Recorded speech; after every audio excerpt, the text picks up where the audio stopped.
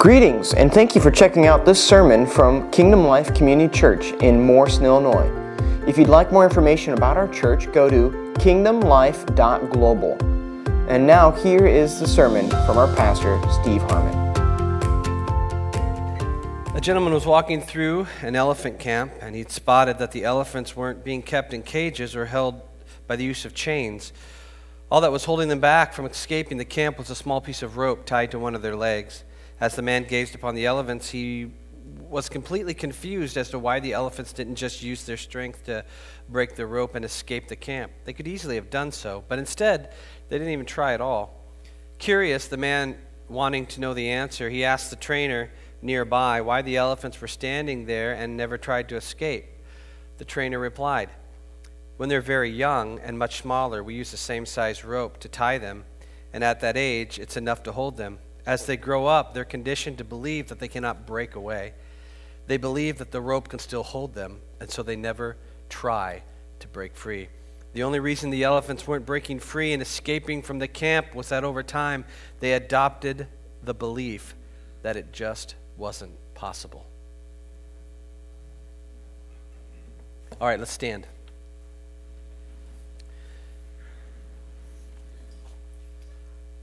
Repeat after me. I am a child of God. The Father loves me. The Father forgives me. And the Father wants me. I am His. He is mine. Because of that, my past won't haunt me. The future doesn't scare me. Because in His presence is where I live. Amen. You may be seated. You may have heard that story of the elephant before, and as I was looking for something that kind of struck out to me a little bit, because a lot of times many of us in our own life feel a rope or something that is holding us or tethering us to a place or a position that we just don't want to be. And many times we've looked at that rope ourselves, and we've said in our own hearts and our own minds, there's just no way to break free. It's always been there, it's always going to be there, and there's nothing we can do to change it. And what begins to happen then is, maybe most of you know and experienced this in yourselves, I know I have from time to time, is the erosion of hope because of the rope that we see that has us tethered to a place. And because there's an erosion of a hope, there is a constant growing of disbelief. Disbelief that anything will ever change, and an unbelief that anything will ever get better, and I'm going to be tethered to the same place, or addiction, or hurt, or pain, or you put that in there, what you're going through. To the point where you almost hear this inner voice inside you whenever you might try to get a little bit of hope that something might, no, that's not for you. You're never going to break free.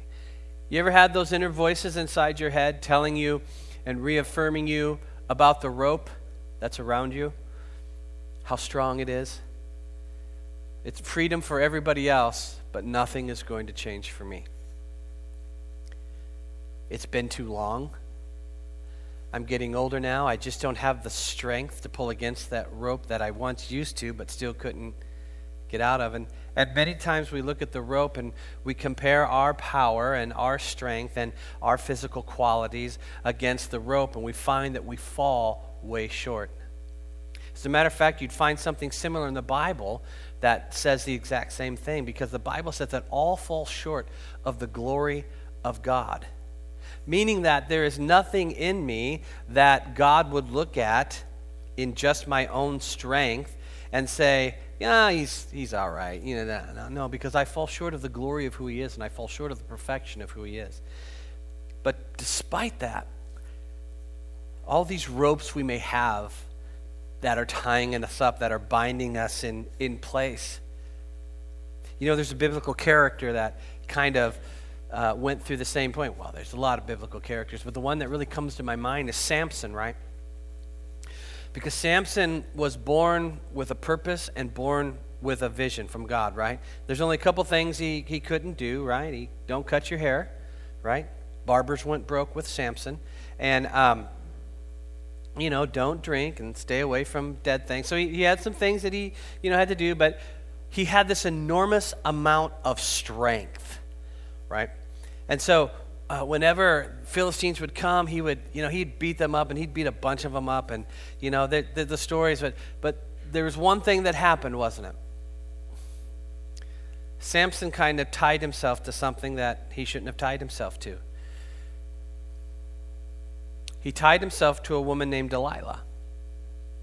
And if you've ever noticed when you were young and you come alive with the aspect of, if you're a guy, there are beautiful girls in the world. If you're a girl, there are beautiful guys in the world. And your heart is just on your sleeve and beating and stuff like that. And everything is new. And you see this someone that you love. And I've noticed that from time to time, that people are so easily wanting to tie themselves emotionally and soulishly to other people.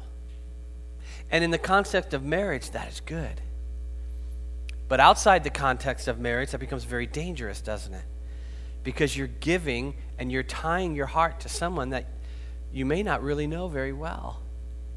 And so, remember your first breakup, and the world was ending, and you felt it was all over, and in my generation, we were sitting with cassette tapes with a boombox and recording off the radio all of these love songs so that we could play them back later, and we didn't have to worry about when they'd come on next, and we replay these songs about brokenheartedness and all this different kinds of stuff, and there was a tie, wasn't it?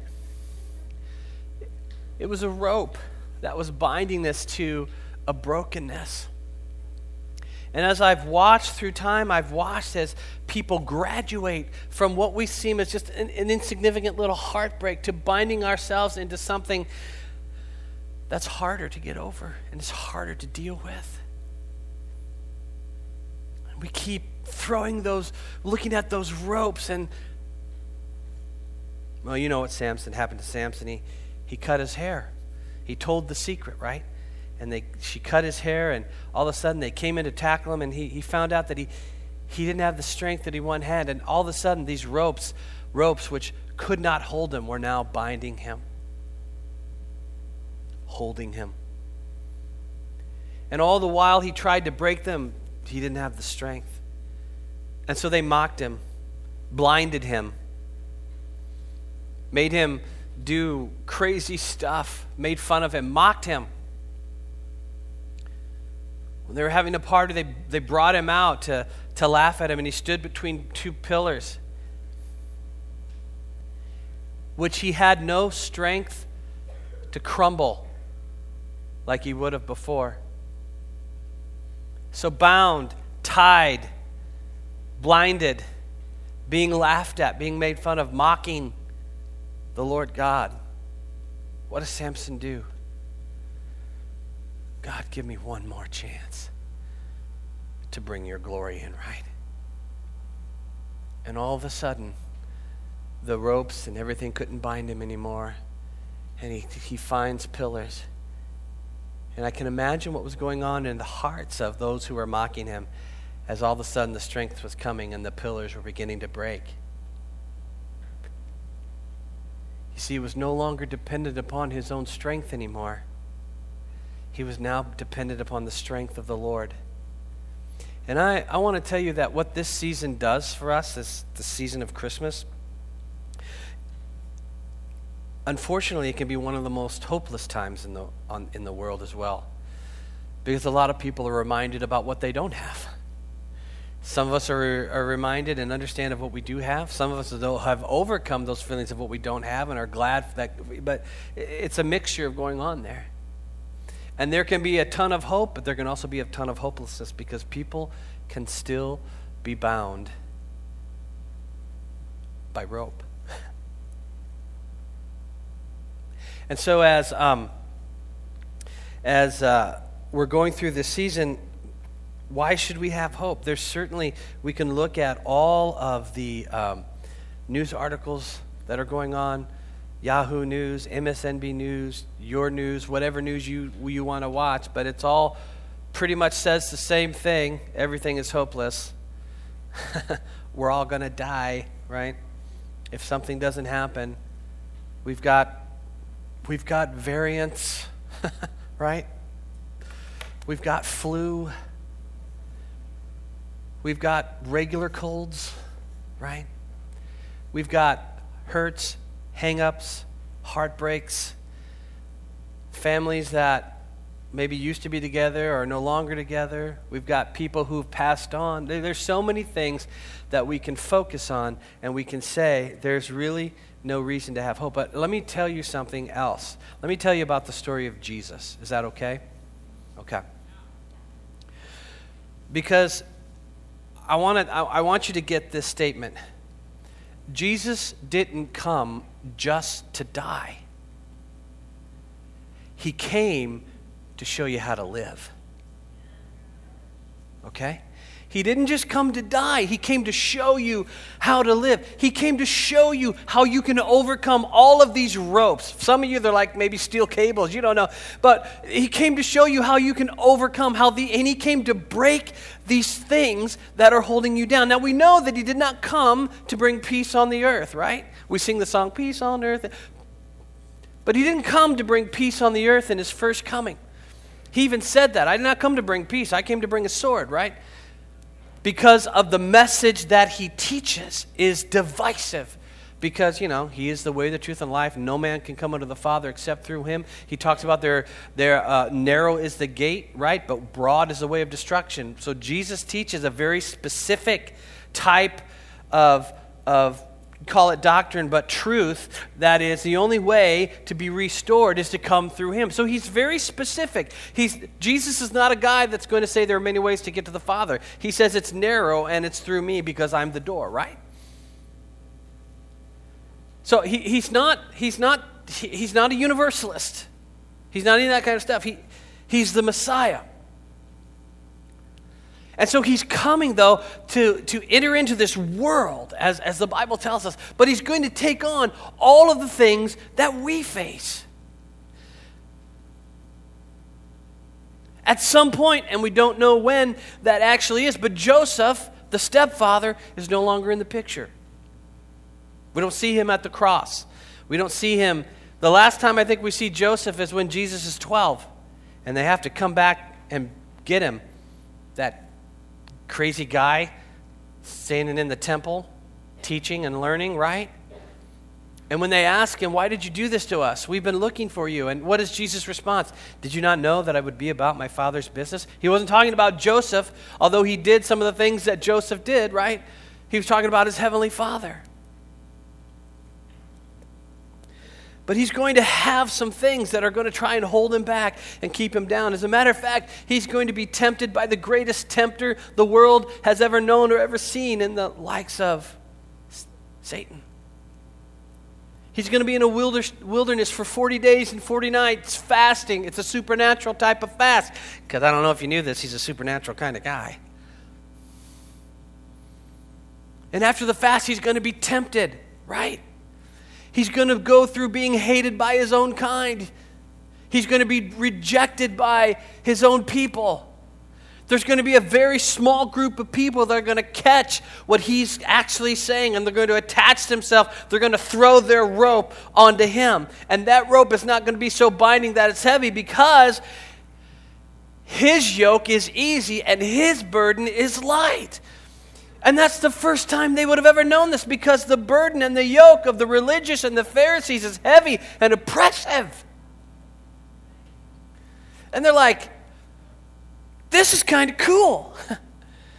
This doesn't feel like this over here. This is light. And some of us feel guilty at times for his burden actually being light. And so we pour more stuff on ourselves, because it can't be this easy.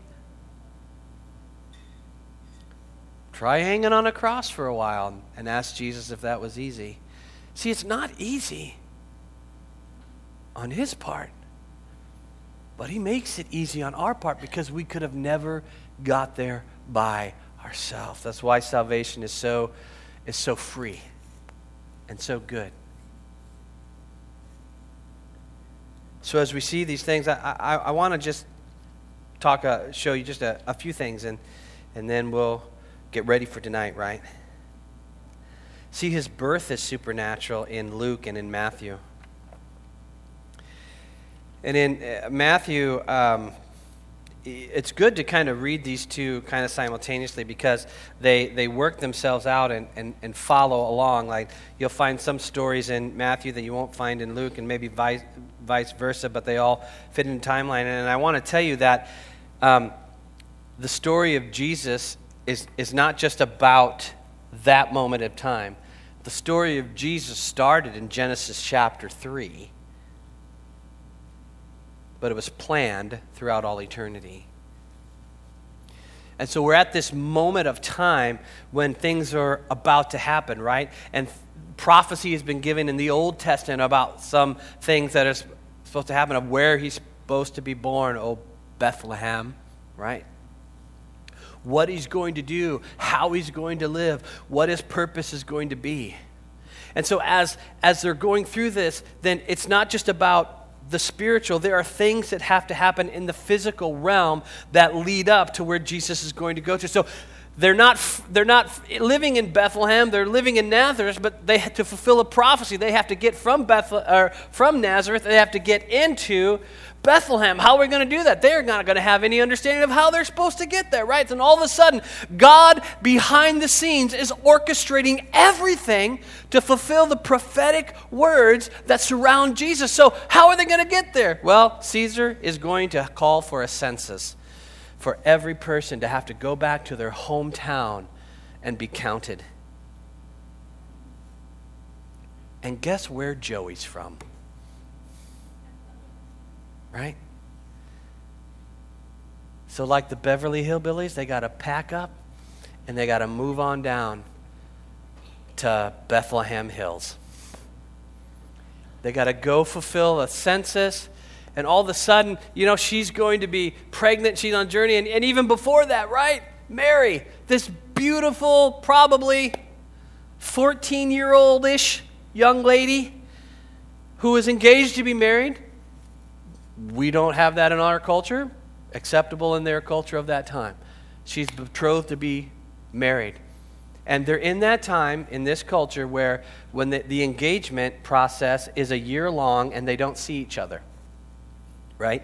And then after that, they're considered legally married during that year, but they don't see each other at all. And so all this, now you're getting the idea where during this marriage time is she's going to get pregnant, right? And so the angel comes to her, right? Blessed are you, Mary, right? And don't be afraid, and this is what God is wanting to do. And she's like, how can it be since I've never known a man? Well, the Holy Spirit's going to come upon you.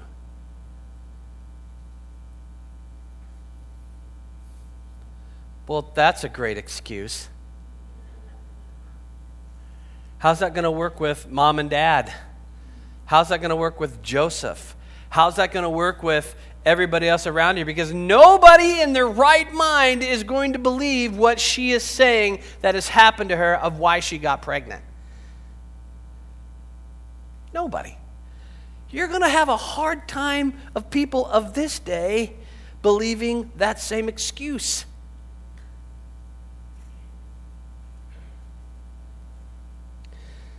So she's going to be living in a culture where she's not going to be accepted. She's going to wear almost like a stain, a scarlet letter, for like the rest of her life.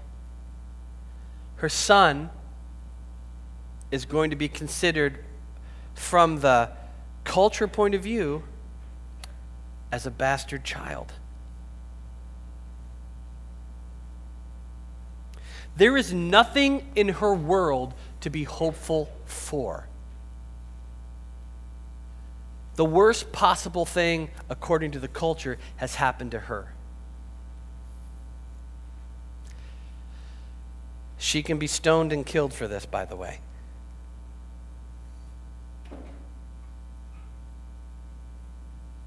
Joseph has every right to divorce her. Joseph has every right to bring her out and have her stoned. because she would be considered a harlot who got pregnant. The Bible talks about Joseph. We move on to him. He gets the news. Though he still loves her, he doesn't want to see her stoned, so he's just going to quietly divorce her so that nothing bad happens to her. And Joseph himself is going to have an awakening. So here it comes. Ben did a great job last week of talking about chosen. Mary was chosen, right? Joseph had revelation. Could she have gotten through this without him? Sure, but it wasn't the plan. So Joseph responded to the dream and the revelation that God had gave him and said, hey, this is all good. What she says is true, and this is a God thing. Stick with it. Okay. There are going to be people in our world that for some reason are just chosen for specific things. There are for the revelation of who Jesus is. There are people that God is going to reveal himself to for his specific purposes to help come along and do what they have to do. There are going to be people whom God is going to reveal himself to who seem to have nothing to do in the story. Enter the shepherds. And there were shepherds watching their flocks by night, right? And behold, an angel came wrapped up in the glory of God, and then heavenly hosts who are singing. So there's a choir concert going on in the sky over the shepherds, causing maybe a little bit of a stir of fear inside them. But God is desiring to reveal himself to the lowest of the low in that culture of that day. He did not come to the Pharisees with angelic visions, saying, with choir singings. He revealed himself to those who have nothing.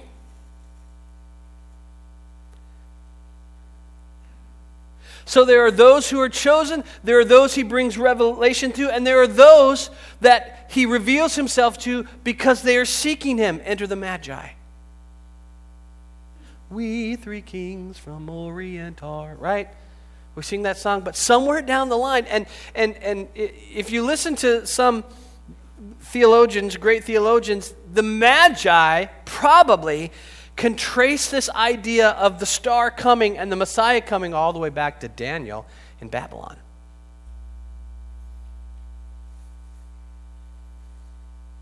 And so they know.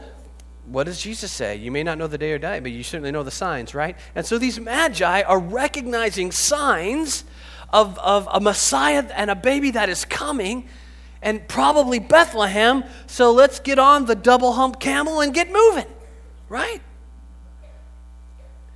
And so they're traveling. And it's not an 8-hour trip.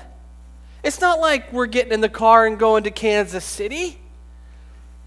These guys, because of a revelation, have wrapped their entire life for the next few months or year into traveling to a place where they believe a Messiah is going to be born, and they are kings and men of wealth. And so they're seeking. And see, there are people in today that are seeking as well too. There are people in this congregation that are chosen. There are people in this congregation that God is revealing himself to play a part in something bigger. And there are people outside these walls that are seeking him.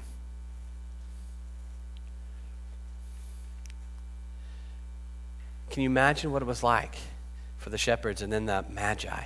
See, this didn't all happen. They didn't all show up in one night, by the way. This is why, well, I'll get there in a minute. They're seeking him. Can you imagine what it's like to travel so far and so long from as a king from a foreign land and as a shepherd to hear the choir of angels singing and an angel telling you about who's being born in Bethlehem and a manger and all this different kind of stuff, and all of a sudden you're moving and you're going in that direction. What it was like to behold something so helpless yet so powerful.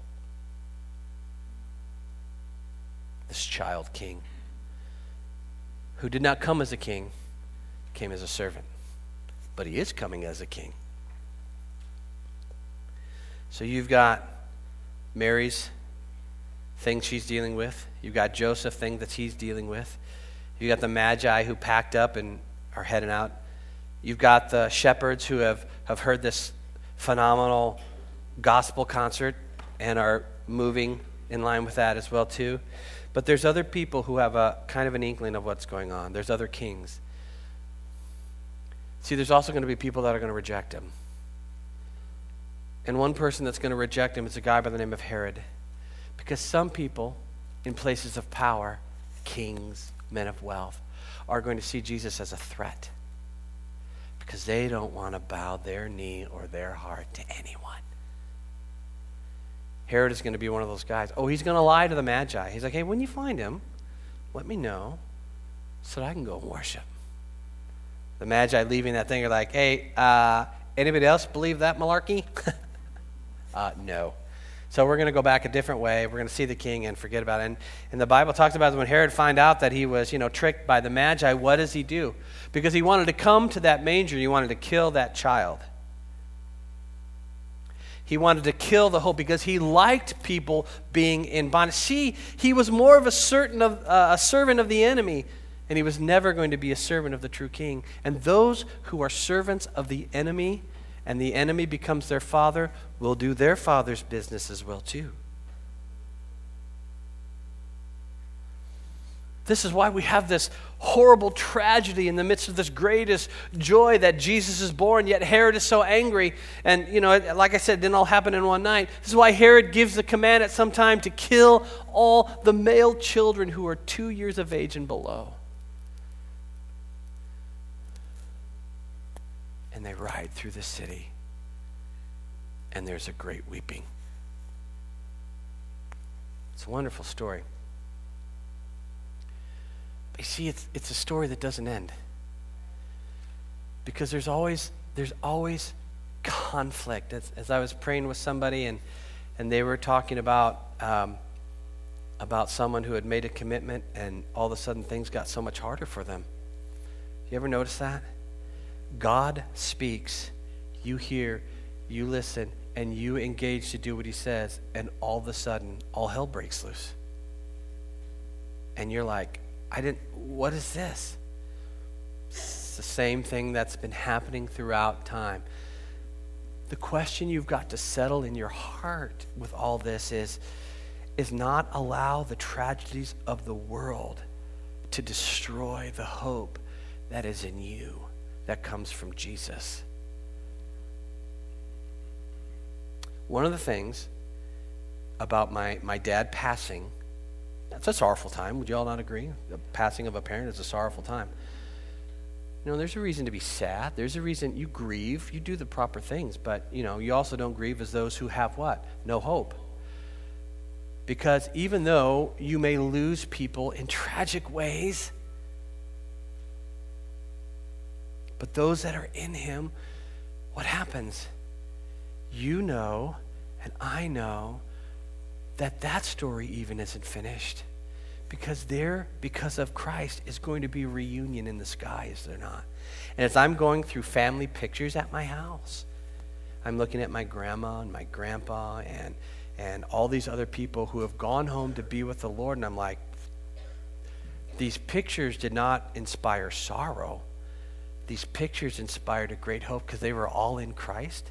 And I'm like, I'm going to see them again.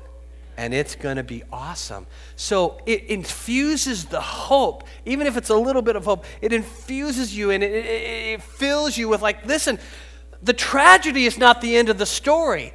There is a resurrection coming that the tragedy cannot stop at any time. That's a great story because his story may begin in a manger. It may go through a cross. It may end up in a grave, but he doesn't stay there. He comes out after 3 days to a glorious resurrection, and then begins what I would consider the last advent on the earth is the book of Acts, the beginning of the end, right? Where he ascends and the gospel goes forth. And for us, we are in that time, the same time as the book of Acts. Although it may have been 2,000 years ago, it's the same for us today. with the hope. These guys were filled with hope, power, and love to change the world, to preach about a Savior who was born, who was died for our sins, and was raised up to give us hope, to give us strength to know that even though the whole world may be against you, if God is for you, what does that matter?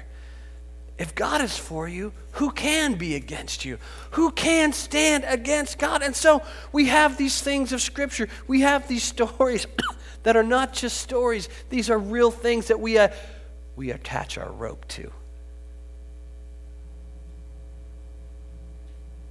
See, when we got married, symbolically, my wife likes to think that she took a little cowboy rope and got me, right? I was bucking, I'll tell you. I didn't like the rope. But we bound ourselves to each other because that's what God had brought together. But there's a greater binding than even marriage. That binding ourselves and attaching ourselves and joining ourselves to and becoming in Christ is to Jesus, who is the one that fills us full of hope and love and peace, and to be able to extend that hope and love and peace even in places like Kentucky, where there's tragedy upon tragedy of tornadoes, even in other places of the earth, in places like Afghanistan where people are starving and dying under a cruel regime. You see, you know that the Spirit of God is in you when you can't no longer just turn the channel on stuff. When you can no longer, just avoid what's happening in other places of the earth. Whether it be Afghanistan, whether it be Kentucky, whether it be some places that have hurricanes or floods or whatever these things that the Bible says are going to continue to happen. But you, having God in you, the same Spirit that raised him from the dead is the same Spirit that is in you, have the power of God to effect change on the earth in the middle of tragedies, and in some way, shape, or form, make some kind of sense out of something that seems so senseless. It's the glory of Christmas. In a few months, it'll be the glory of Easter, right? The glory of resurrection. But today is about beginnings. Today is about recognizing that he came with a purpose, not just to die, but to teach us how to live in every sort of circumstance. Amen? Stand with me.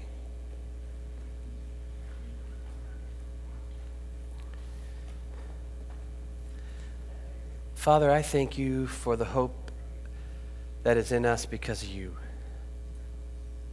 Father, I thank you that even though things will still happen in this world, that, Father, you have prayed for us that we would not be overcome by the world, but that we would overcome it as you did.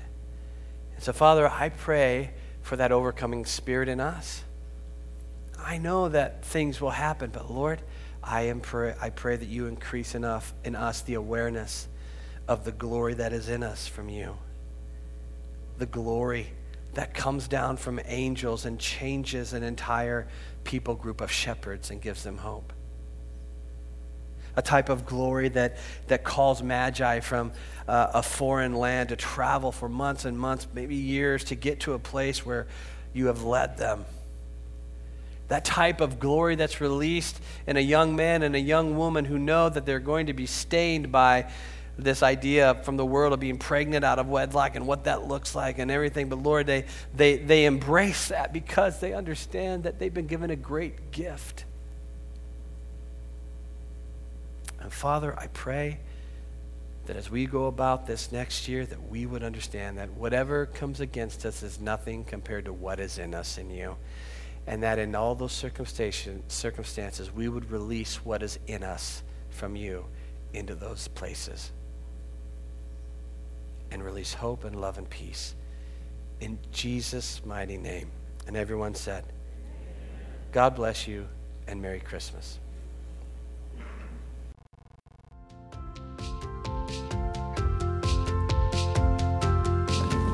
Thanks for joining with us today.